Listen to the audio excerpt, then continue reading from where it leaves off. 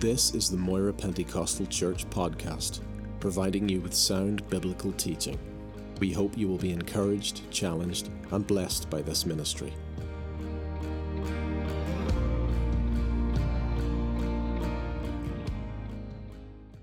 I want to speak to you tonight on the subject of heaven. Most people, and far too many believers actually, only ever think of heaven in the terms of when somebody dies or somebody's dying. And that's all right as far as it goes. But sometimes it's kind of like our life assurance policy that's tucked away under the label "in the event of," or just in case the worst happens, or when I'm old and grey, or to the world, it's somewhere over the rainbow, or the great big nursing home in the sky. And for many young people especially, or pleasure seekers, heaven sounds boring, funless, unexciting. Like, in their minds, it's like one great, long, eternal church service. And they think, well, that's really boring. I don't want to go there.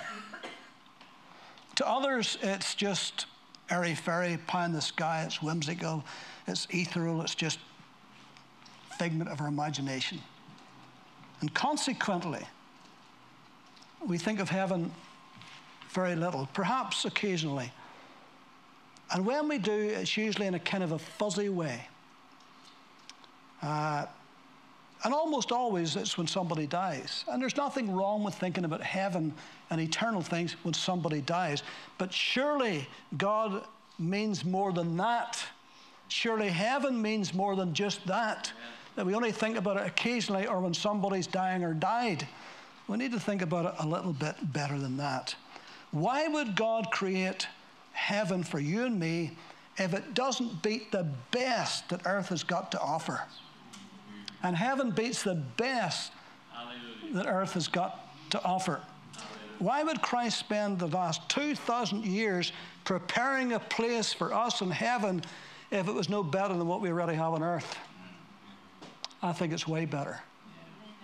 C.S. Lewis said, "If I find in myself desires which nothing in this world can satisfy, the only logical explanation is that I was made for another world." And you and I are made for another world. Yeah, that's right. This world will pass away. There's a sell-by date on it. It's transient. It will go. In fact, Peter says it will be burned with fire.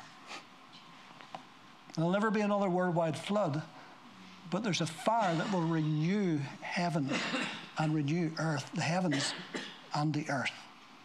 And so everything we see is transient. Imagine this for a moment. In 120 years, at the very most, the 7 billion people that are on earth right now will be dead and gone if the Lord doesn't tarry. 7 billion people. Gone where? Gone to what? Gone to whom? Don't just disappear into the ether. Not like the atheists believe that we just are a bunch of atoms and we came from atoms and we'll go back to atoms. No. Something is going to happen. There is a life after this life. So let's not be vague or fuzzy about our eternal home. Not like the English vicar when asked what he expected after death. Well, he says, when it comes to that, I suppose we shall enter into eternal bliss. But I really wouldn't want to bring up such a depressing subject. And sadly, that's to many people what it sounds like, a depressing subject. Because life to them is this life and this life only. And there's nothing after this life. And even if there was, it would be boring and awful. but that's not the truth. Paul spoke first in Philippians 1:23. Paul says, to be with Christ, which is far better. Far, far, far better. So that tells us that what's ahead is far better than what we have already got. Revelation 21 and 22 describes heaven for us. At least it describes the capital city of heaven, which is the New Jerusalem. And it tells us about its streets paved with gold, and about its jasper walls, and about its foundations of 12 precious stones, and about the river of life and the tree of life. And it tells us about the glory of it. And it doesn't need the sun or the moon, because the light of the Lamb will lighten it. It's a wonderful, wonderful place beyond our imagination. And so tell me, if Revelation 21 and 22, which describes our heavenly home as in the New Jerusalem, tell me if that's not our favorite verses regarding heaven, what is? And actually, those two chapters aren't our favorite portions of Scripture regarding heaven. The two favorite scriptures regarding heaven, and you hear them at every single funeral, is John 14, in my Father's house are many mansions. I go to prepare a place for you. If I go to prepare a place for you, I will come again, receive you unto myself, that where I am, there you may be also. And also, Psalm 23:6, surely goodness and mercy shall follow me all the days of my life, and I will dwell in the house of the Lord forever. And let me ask you a question. Why are those two verses more important to us than Revelation 21:22 that describes heaven? I'll tell you why. It's because it's very, very hard for us to imagine streets of gold, jasper walls, a river of life, tree of life. We've never seen it. That's right. We've never been there. But the other scriptures speak of home. In my Father's house are many mansions. It speaks of home, and we understand home. Home is something that for most of us anyway is important and precious to us. You know, if you're away on a holiday, no matter how good or how bad it is, when you get back, you're glad to get into your own bed, aren't you? You're glad to get your own cup of tea. I don't even drink tea, but I know that feeling for those who do. It just doesn't quite taste the same anywhere else till you get home, because it's home. And that's the way we are, generally speaking. There's something about home that appeals to us. And the fact is, we're going home. Our eternal home is being prepared for us. And it's being prepared in a very special way for us, because we're on a journey, we're on a pilgrimage, we're just passing through. This is not our final destination. All of this is temporal. All of it will pass away. It'll be gone and will be gone. You remember when Adam lost his home in Eden, and how he was put out of his home, of that special place that God had for him, where he and God met, and how that his son Cain was a wanderer, he had no settled abode, and how that at Tower of Babel, how the people were scattered from there to the ends of the earth. And even Abraham, who set out in faith, looking for a city whose builder and maker was God, for here we have no continuing city. And so there's something in us that desires home, that wants a place, our place, that belongs to us. And Jesus said, I'm preparing a place for you, especially for you, made for you, for no one else, a place for you. That's what God has for us. And we like till we come home that we can just relax. You know, when you go to somebody else's house, you know, you try to be nice and courteous and knock over the table around like that or break cups around. You try to be nice. But when you're at home, well, you can do whatever you like, can't you? If your wife's away that day, when you can just kick back, you put your feet up in the chair if you like. But you feel more comfortable in your own house. You know, years ago, we did some training for Evangelism Explosion. And part of that training was that you had to go into people's homes and you shared the gospel with them. But one of the things you're always told is when you go into somebody's house, always look to see what seat they sit on and don't sit on it. And it was easy to know the men's seat because the remote control was right at it. Or if it was a woman's seat, maybe it was her magazine. So you looked at those two most used seats and you didn't dare sit in those because that's their seats. The idea was for them to be in their seat, for them to feel comfortable. Because if they're out of their seat and you're sitting in their seat, that's a strike against you for a start. And it's the same in church. You're creatures of habit, aren't you? I mean, I almost always know who's missing in church because that seat's missing. And 9 times out of 10, that's your seat. That's the one you sit on almost all the time. Certain of you, if I ask you to swap sides in the church, you'd be aghast. It would be so radical to sit on that side instead of that side. You couldn't get over it. And you like your own side of the bed. One wife said about her husband, she said, he can have any side of the bed he likes. I have the middle.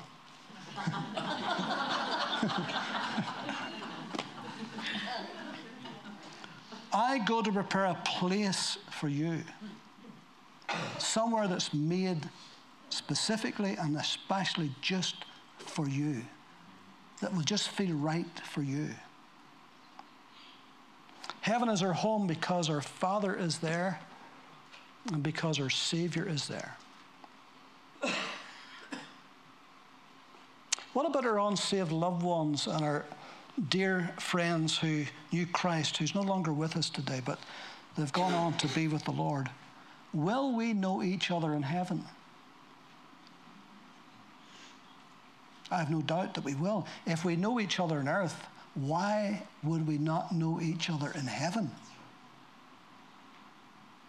It's almost a non-question, that. But people ask that question, will we know each other in heaven? Why not? Why shouldn't we? Of course we'll know each other in heaven.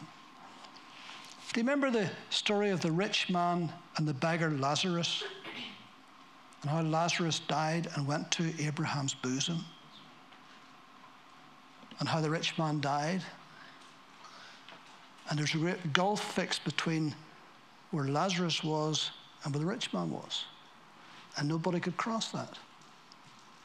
In Abraham's bosom, that was a Hebrew way of saying paradise. Now, Christ hadn't died then, he hadn't resurrected then, he hadn't gone back to heaven then when he told that story. But since Christ died and rose again, has gone back to the glory, but between his death and his resurrection, he went to paradise. He said to the thief on the cross, today you'll be with me in paradise. And he led captivity captive. That was the closest to those Old Testament saints had to heaven before they got there. And it was called Abraham's bosom. It was a wonderful place of paradise. But they were captive in a sense there. They couldn't do anything more than that. But Jesus led them out of there. And now, from this point on, it's absence from the body, it's present with the Lord. But when those two were there, do you remember what the rich man said? Father Abraham, he said, get Lazarus to dip his finger in water and touch my tongue. I am tormented in this place. He recognized them, no problem. They recognized each other. They couldn't cross to each other, but they recognized each other. He recognized Father Abraham. And so we're not going to change that dramatically that we'll not recognize each other. Isn't that a good thing that we'll recognize each other? In Luke 9, in the Mount of Transfiguration, Peter, James, and John were there. And suddenly Jesus, he began to glow with the glory. And they saw Moses and Elijah at his right hand and left hand, conversing with him. And they recognized him instantly, even though they had never seen him before. These were their boyhood heroes. They had read about them all their lives, and now they can see them. And they didn't have to ask who they were. They just instinctively knew who they were. I think when you're walking down the streets of gold and the Apostle Paul walks past, I don't think you'll have to ask, are you Paul? I think you'll know that. And we'll know each other. And we'll remember each other. Sometimes it's hard in this life to remember each other, isn't it? I was sitting in a cafe one day with a guy. We were in conversation, and this couple came over to me, and they launched into this great conversation with me. And I answered them and talked to them, and they went away, and he says to me, who are they? I says, I have no idea. Not a clue. You'd have put a gun to my head, I could not have told you at that point.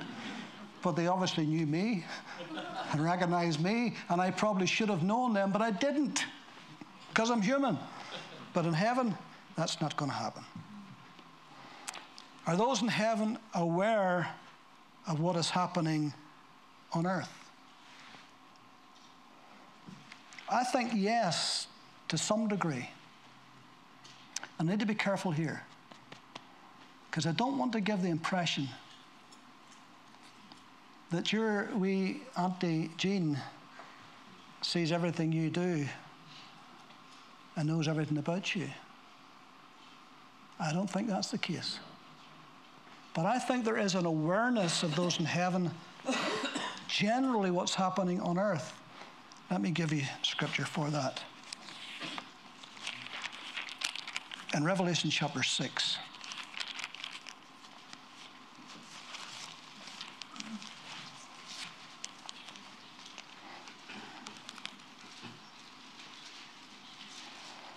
And this is one of the seals of judgment that's being opened. It's the fifth seal, actually.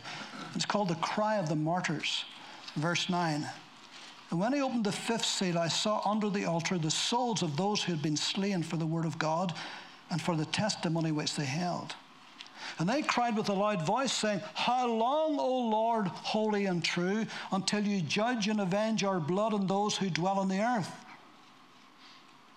Then a white robe was given to each of them, and it was said to them that they should rest a little while longer, until both the number of their fellow servants and their brethren who would be killed, as it were, was completed. And so these martyrs were anxious. They wanted to know, how long before you judge that earth?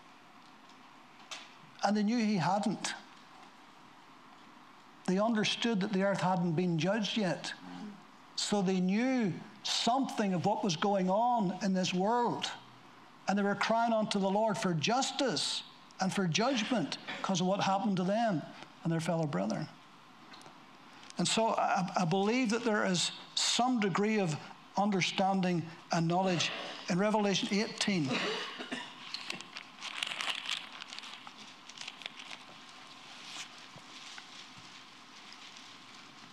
Verse 19, and they threw dust on their heads and cried out, weeping and wailing and saying, alas, alas, that great city in which all who had ships on the sea became rich by her wealth. For in 1 hour she is made desolate. Rejoice over her, O heaven, and you holy apostles and prophets, for God has avenged you on her.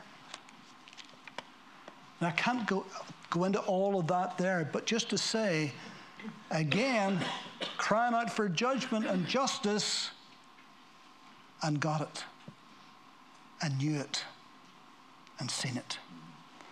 And so to some degree or other, heaven knows what's going on in this earth. And then something a little bit near home, I suppose, in Hebrews chapter 12.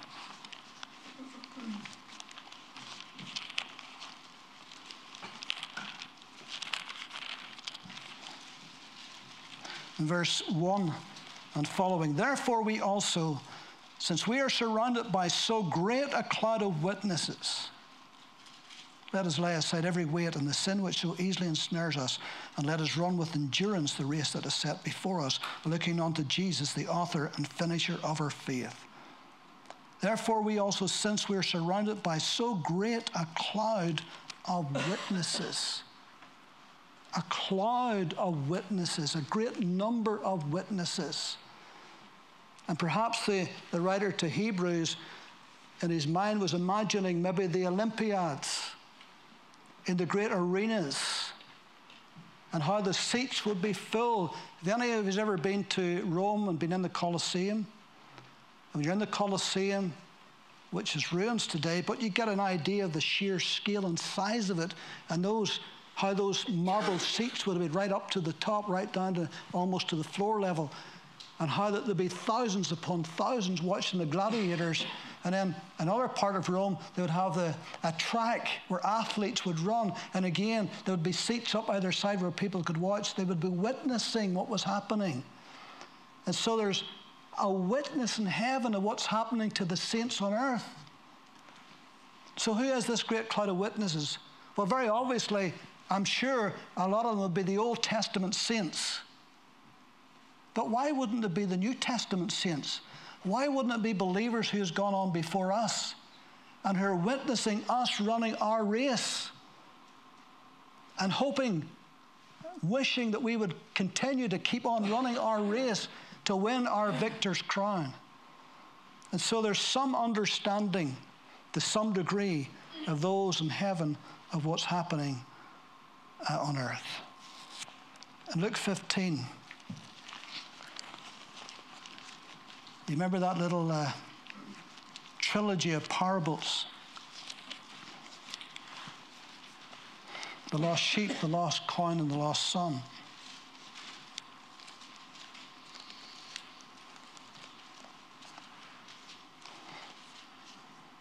Verse 4. And what man of you having 100 sheep, if he loses one of them, does not leave the 99 in the wilderness and go after the one which is lost until he finds it? And when he has found it, he lays it on his shoulders, rejoicing. And when he comes home, he calls together his friends and neighbors, saying to them, rejoice with me, I have found my sheep which was lost. I say to you that likewise there will be more joy in heaven over one sinner who repents than over 99 just persons who need no repentance. I say to you, there shall be joy in heaven over one sinner who repents. Or what woman having 10 silver coins, as if she loses one coin, does not light a lamp, sweep the house, and search carefully until she finds it? And when she has found it, she calls her friends and neighbors together, saying, rejoice with me, for I have found the piece which I lost. Likewise, I say to you, there is joy in the presence of the angels of God over one sinner who repents. Notice it says there is joy in the presence of the angels. It didn't say the angels were rejoicing particularly, but it says there's joy in the presence of the angels of God over one sinner who repents. So who's joying? Who's full of joy? Who's rejoicing? Believers. The ones who have gone before. When somebody on this earth gets saved, I don't know how God does it. Whether there's a loudspeaker system in heaven, I don't know. But somehow or other the news goes out that a sinner has been saved, has been washed in the blood of the Lamb, and that's cause for great rejoicing in heaven. Heaven is rejoicing continually. In fact, there's a verse in Revelation that says there's only going to be silence in heaven for the space of half an hour out of all eternity. So there's lots to rejoice about, isn't there? And so there must be some awareness going on of what's happening on earth. But I say again, I don't want you to think there's an individual awareness, because then you get into that creepy area where people think, well, I can talk to so-and-so. So-and-so will help me. No, the Bible warns against that. Just leave that completely out and utterly out. How real is heaven? The reason why I say that is because there's lots of people, and I'm talking about theologians, who believe that heaven is not real. They allegorize it, and they make it a story, but it's not real. It's not tangible. It's not material. But everything I read in Scripture says the opposite. That, by the way, comes from an ancient teaching from Plato, who believe that spirit is good and material is bad. And the less the material you have, the better you are spiritually. And so they allegorize everything that's material in Scripture and make it spiritual. And that started to creep into the church over the centuries. To even today, there's those who are theologians today who allegorize everything there is about heaven. But I'm glad Jesus didn't. He says, I go to prepare a place for you. In my Father's house. Not in my imaginary mind. In my Father's house are many rooms or many mansions. If it were not so, I would have told you. In Hebrews chapter 10, Hebrews 11, I beg your pardon.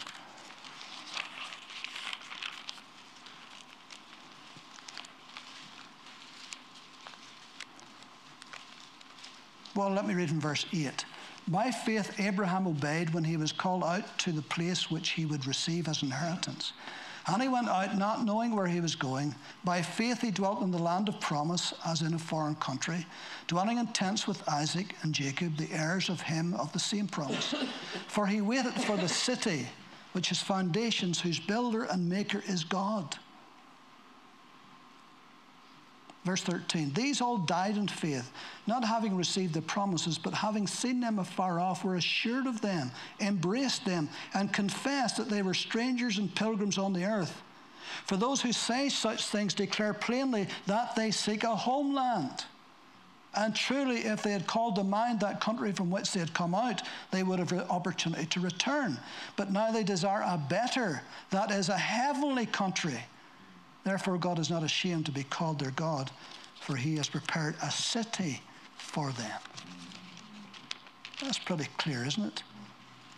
Hebrews 13, verse 14. For here we have no continuing city, but we seek one to come.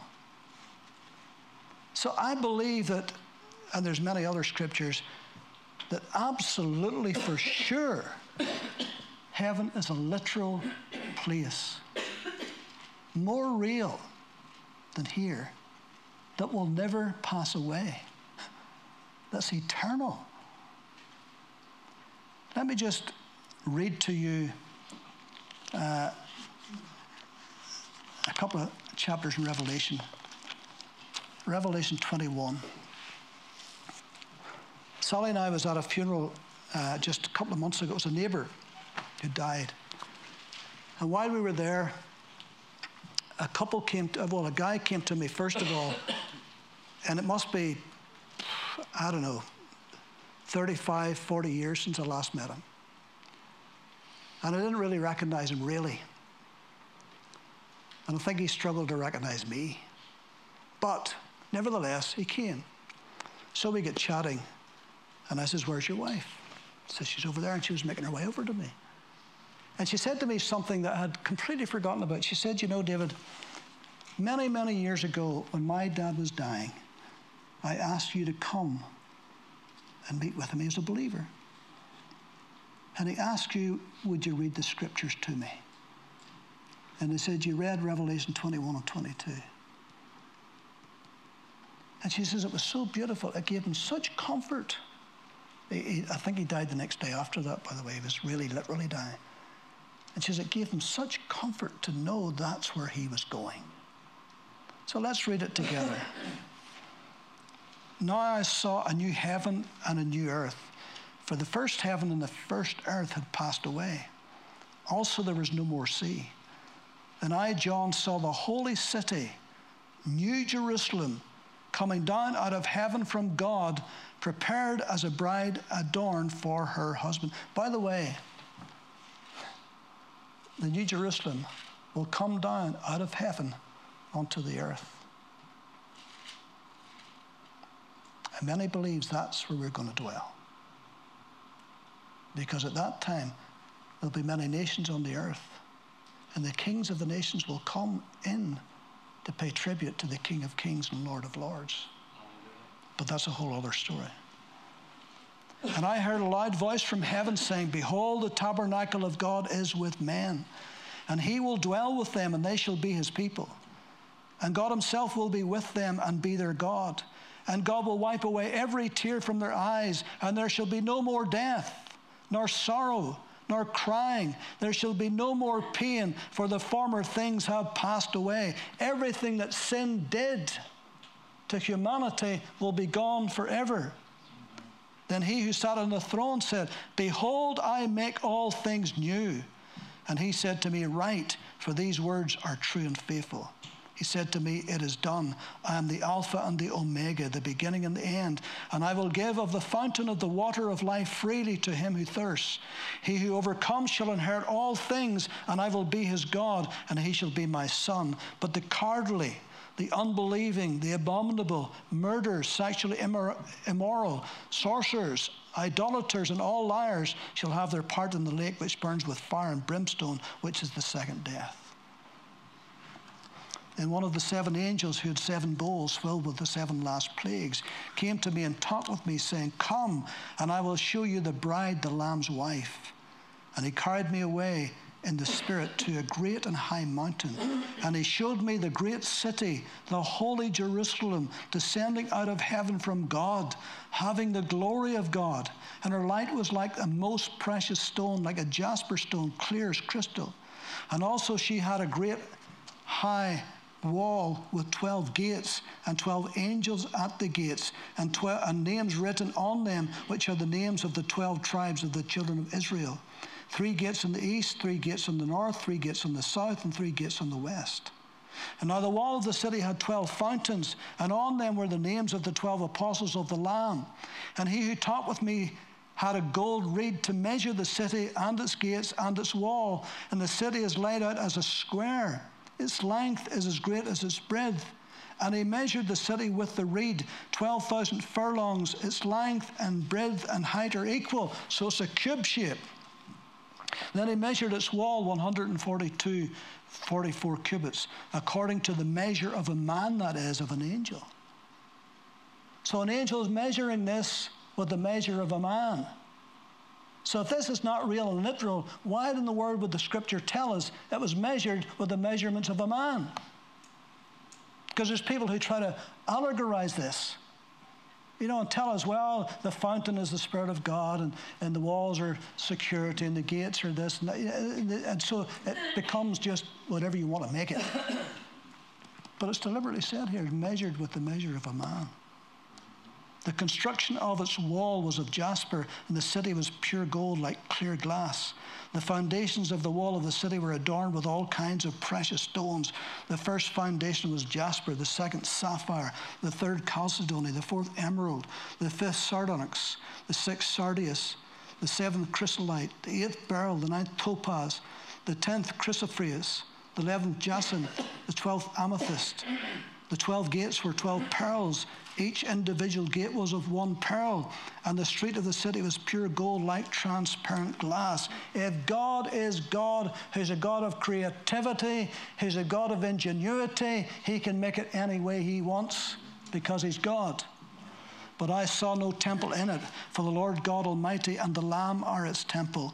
The city had no need of the sun or the moon to shine in it, for the glory of God illuminated it. The Lamb is its light.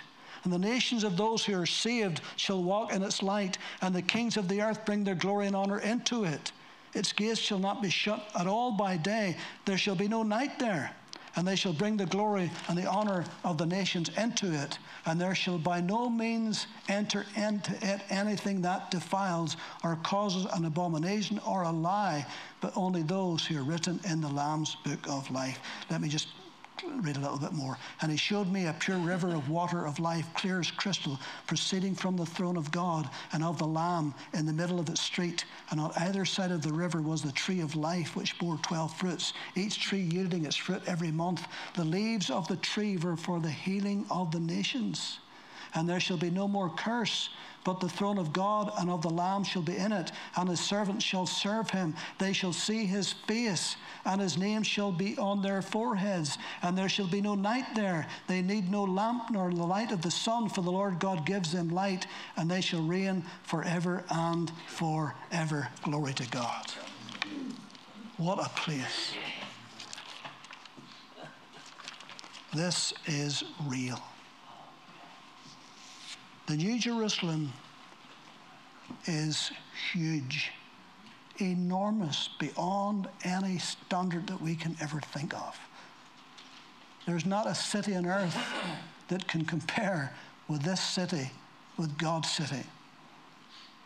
When it was measured, the measurements between 14 and 1,500 miles long, 1,500 miles wide, 1,500 miles high, because it's cube-shaped. How big is that? The bottom floor would cover 2 million square miles. That's 15,000 times bigger than London, 20 times bigger than New Zealand, 40 times bigger than England, 10 times bigger than Germany or France, 3/4 the size of America, bigger than the subcontinent of India. That's massive. And that's only the bottom floor. See, people say, well, all these people who died and went to heaven through all the generations from Adam onwards, where's God going to put them? That's not a problem to God. He can build a city that would hold a population of 70 times, they reckon, more than the present population. That's 490 billion, by the way. 7 billion on earth. Because God's God. By the way, and we don't know for sure, but it looks like that these are stories because it's cube shape. Say each story was 12 feet high. They reckon there could be 600,000 stories. This is just the city, by the way. This is capital city. It sounds far-fetched. It sounds almost too good to be true. It sounds unbelievable. Really? This is God we're talking about. If that sounds too hard to believe, there's a mountain on Mars, Olympus Mons, that's 15 miles high. Can you imagine that? Its base is the size of France. And Mars is not the size of Earth. It's smaller than Earth. It's huge. There's a canyon on Mars. Some of you have been to the Grand Canyon. That's just a wee scrape in the ground compared to the Valles Marineris, because it is 2,800 miles long, 370 miles wide, 4.5 miles deep. That's 10 times longer and 5 times deeper than the Grand Canyon. And there's nobody there to see it. God can make whatever he likes.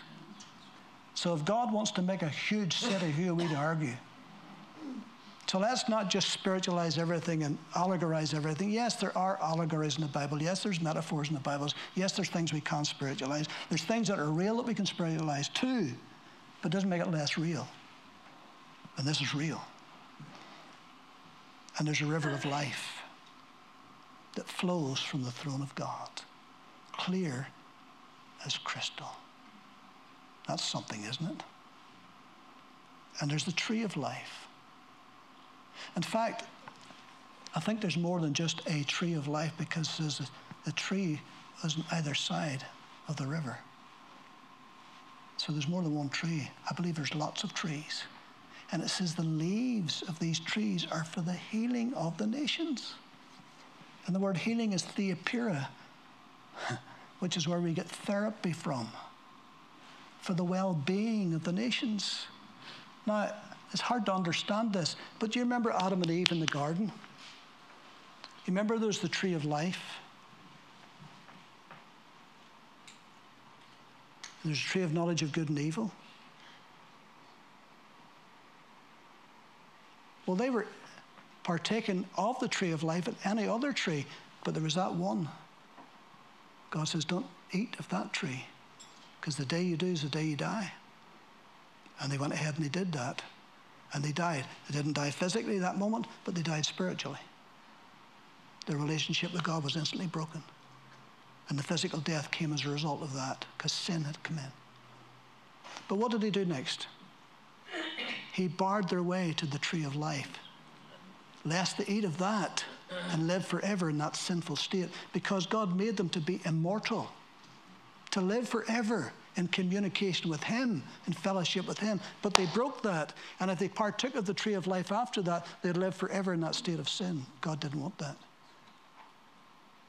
So he sent an angel with a flaming sword to stop them, and he put them out of the garden. So there's something about that tree of life that caused their immortality. So there's maybe going to be something about the trees, the leaves of the trees, for the well-being of the nations. Can't understand that. And you can't either. But there's something about it that's going to be for the good of mankind. Whatever that is, we'll leave that up to God. In Ezekiel 47:12, this is what it says. Along the bank of the river, on this side and that, will grow all kinds of trees used for food. Their leaves will not wither, and their fruit will not fail. By the way, those trees will grow fruit every month. New fruit every month. There's not a tree on earth can do that. Their leaves will not wither, and their fruit will not fail. They will bear fruit every month, because their water flows from the sanctuary. That just sounds like Revelation, doesn't it?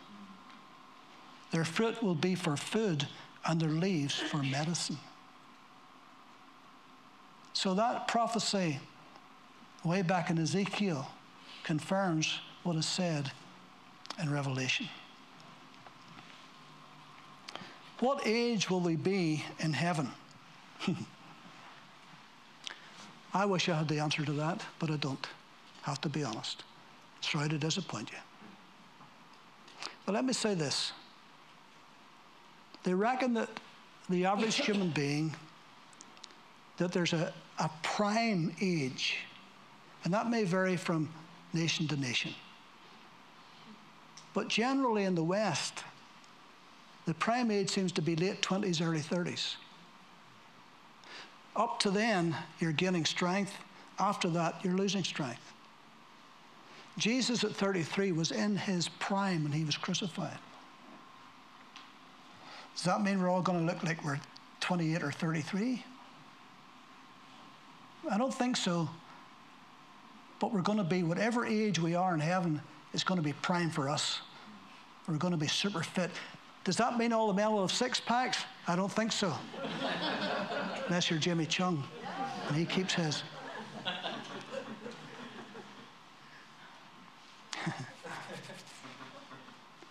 But all we can say is, whatever age we'll be fully fit, fully functional, perfect eyesight, perfect hearing, perfect mobility, no disease, no arthritis, no pains, no aches. You know, when you get up in the morning, you get a wee bit older, you get up in the morning, you're kind of walking in sections, aren't you, for about 10 minutes till you get yourself together. But not in heaven. Not in heaven. It's going to be wonderful. Will there be babies in heaven? See, a good question, isn't it? Will there be babies in heaven? What about all those parents who's lost their little child? Will there be a little child when they see them again? Or will they have grown up? I have a sister that I never met. She died when she was 18 months. Wee Lizzie. I'm going to see wee Lizzie. Will wee Lizzie know me? I think so. Will I know wee Lizzie? I think so. How? I don't know. But I think as soon as we meet, I'll say, that's my sister. He's my brother. Will she be wee Lizzie? Or will she be big Lizzie? I don't know. But there's lots of people who have lost their child and they wonder, what will my child be like? Is there a nursery in heaven for them to grow up in? I don't know. All I know is we'll know each other. When we see each other, and we'll be perfect. And it'll be a wonderful reunion. It'll be wonderful.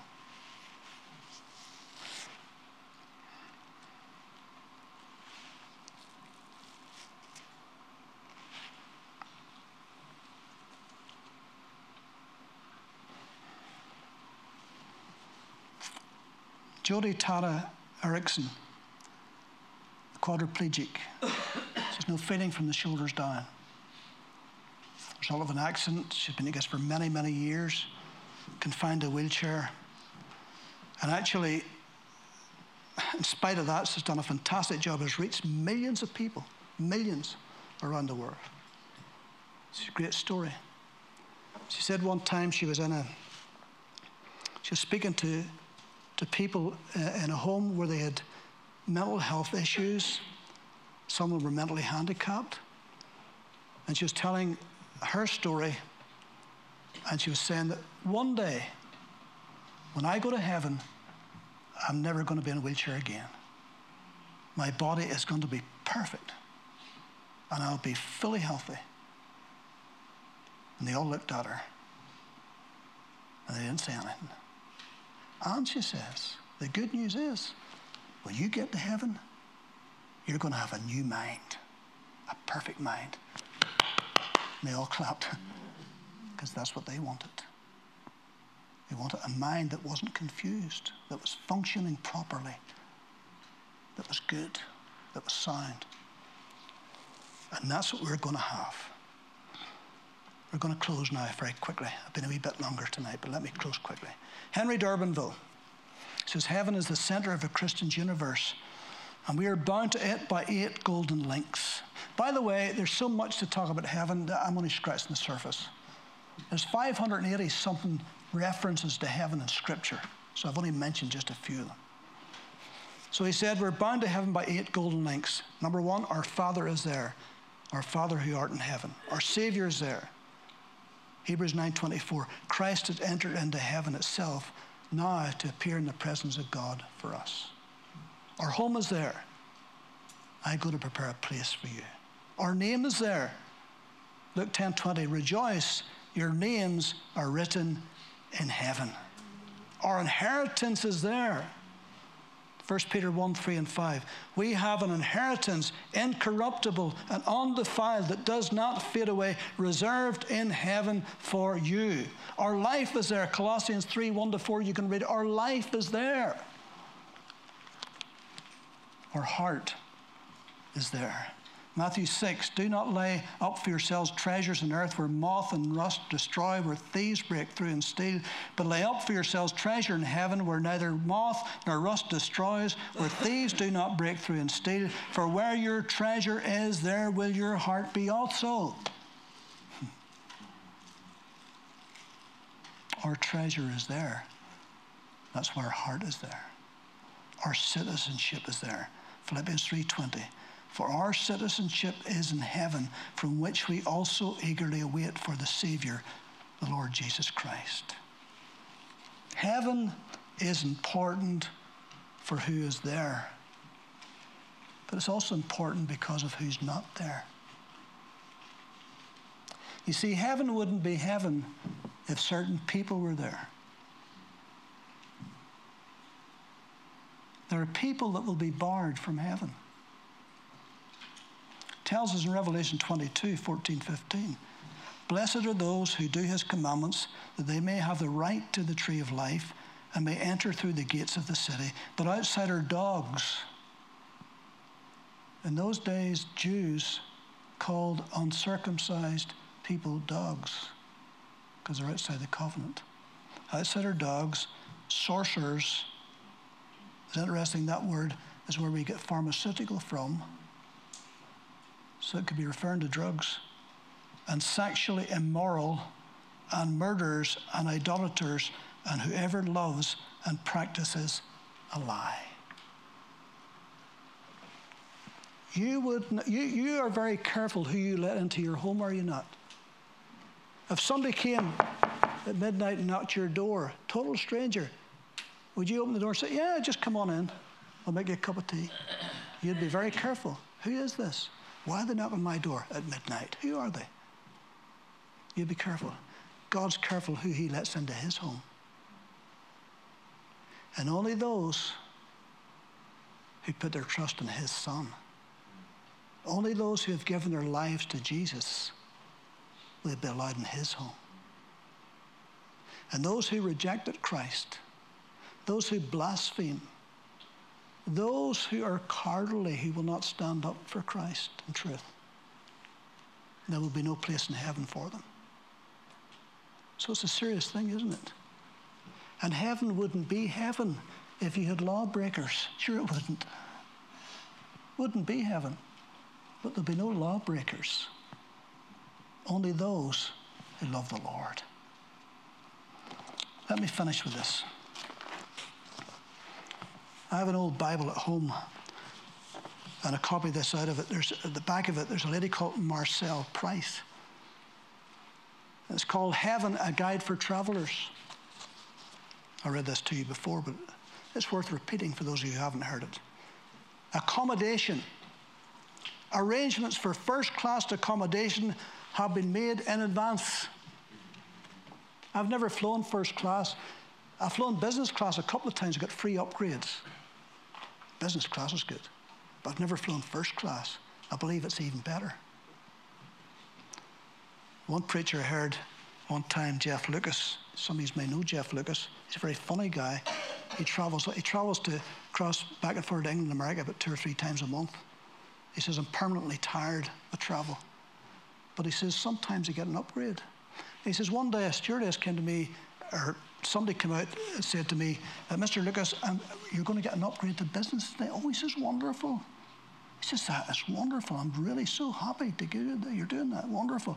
He says, I made a whole big thing of it. He says, I genuinely felt this is wonderful. So he says, after a little while, she came back again. She says, by the way, she says, I'm going to upgrade you again to first class.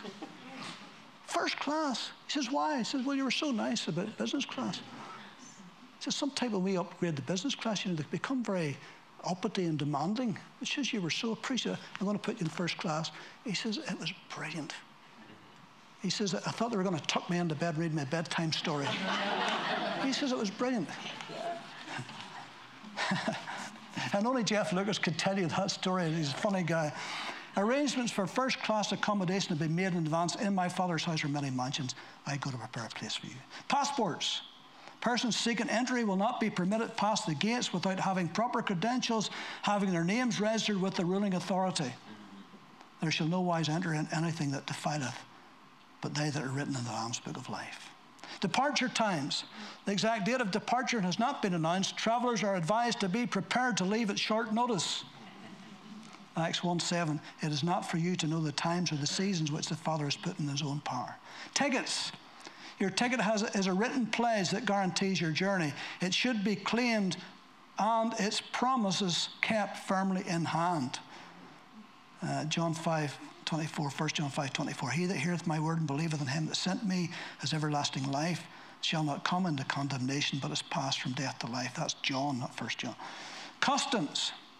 Only one declaration is required while going through customs. If you shall confess with your mouth the Lord Jesus and believe in your heart that God has raised him from the dead, you shall be saved. Customs. First time Clifford and I went to Ukraine. And I mean, it's changed a lot since 2001. The airport was something to behold, wasn't it, Clifford? There was no carousel for your bag. It was all dumped in a big room. I was telling somebody this recently. And you had to go in and hook and poke and find your bag. And then you come out, trailing it out behind you. And then there's a big Russian woman at customs. And she didn't hardly know any English. The only English she knew was, how much money you got? That was her question. And it wouldn't matter if he says $1 million or 50 quid. Okay. And that was her job all day. Much money you got? Okay. Immigration. All passengers classified as immigrants since they're taking up permanent residence in a new country. Their quota is unlimited. They desire a better country, that is a heavenly country, for he has prepared for them a city, Hebrews 11:16. Luggage. No luggage whatsoever can be taken. We brought nothing into this world, and it is certain we can carry nothing out. Air passage. Travelers going directly by air are advised to watch daily for indications of imminent departure. Do you believe in the rapture? I still do. There's lots that doesn't, but I do. We which are alive and remain shall be caught up together with them in the clouds to meet the Lord in the air, and so shall we ever be with the Lord. Just a few more. Vaccination and inoculation. Injections are not needed as diseases are unknown at the destination. All you nurses will be out of a job. And just to make you feel better, all preachers will be out of a job too. Isn't that good? You'll never ever hear me preach again. That'll be my last sermon before I go. Amen? Well, I hope it's not, actually, but let me just roll back a little bit on that statement. Be careful what you wish for. Yeah. Is our insurance policy up to date, love? Is it okay? All right. Currency. Supplies of currency may be forwarded ahead to await the passenger's arrival. Deposits should be as large as possible. Lay up for yourselves treasures in heaven where neither moth nor rust does corrupt, where thieves do not break and steal. Clothing. A complete and appropriate new wardrobe is provided for each traveler. He has clothed me with the garments of salvation. He has covered me with the robes of righteousness. You're going to get a nice new linen. Well, for you ladies, it'll be a linen frock. For us men, I'm sure it'll be a linen suit. And I hope it's not the kind that keeps wrinkling. I only ever had one linen suit in my life, and I hated it because it was just a bundle of wrinkles. I remember I got it just before I went to America and was preaching in this church. It was a Sunday morning, and just before the service started, I went into the men's room, and there's a great big mirror, and I looked, and you think somebody had taken it and just screwed it into a ball. So I took the jacket off. So I hope the linen in heaven is of top-notch quality. Time changes. Resetting of watches will not be necessary to adjust to any day or night schedule. The city had no need of the sun, neither of the moon to shine in it, because the glory of God did that. Reservations, booking is now open. Apply at once. Now is the accepted time. Behold, now is the day of salvation.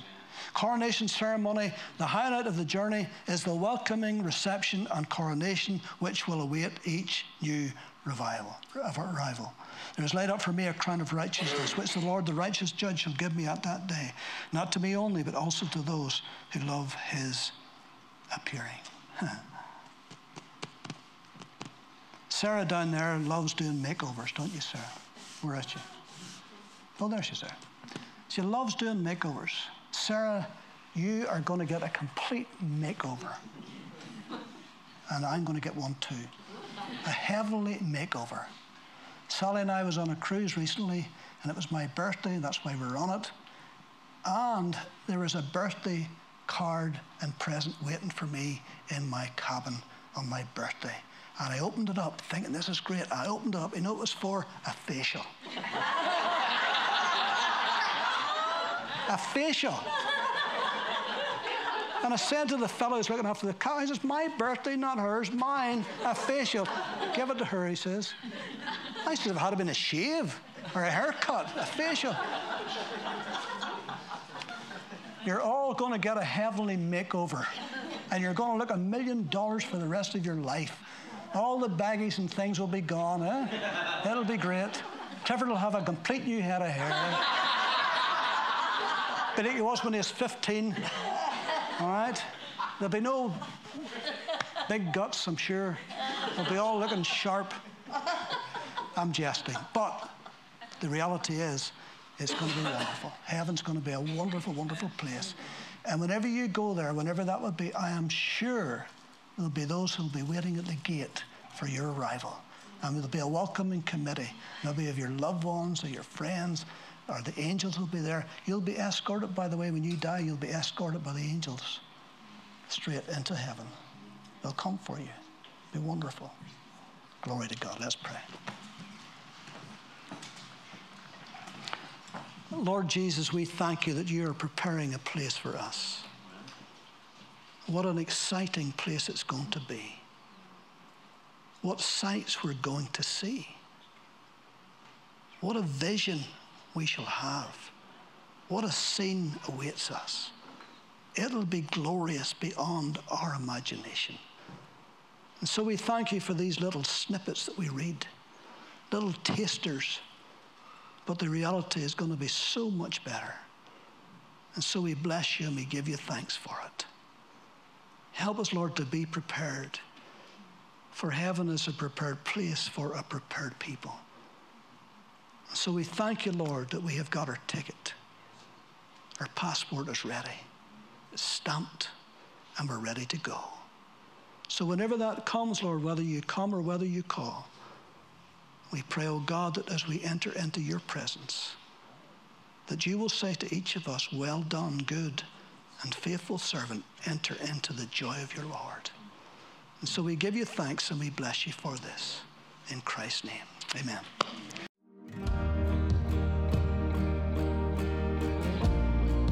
Thank you for listening to this podcast. We produce a variety of sermon videos and inspiring Christian content available for free on our YouTube channel. Just go to YouTube and search Moira Pentecostal, or visit our website for more information, www.mpc.org.uk.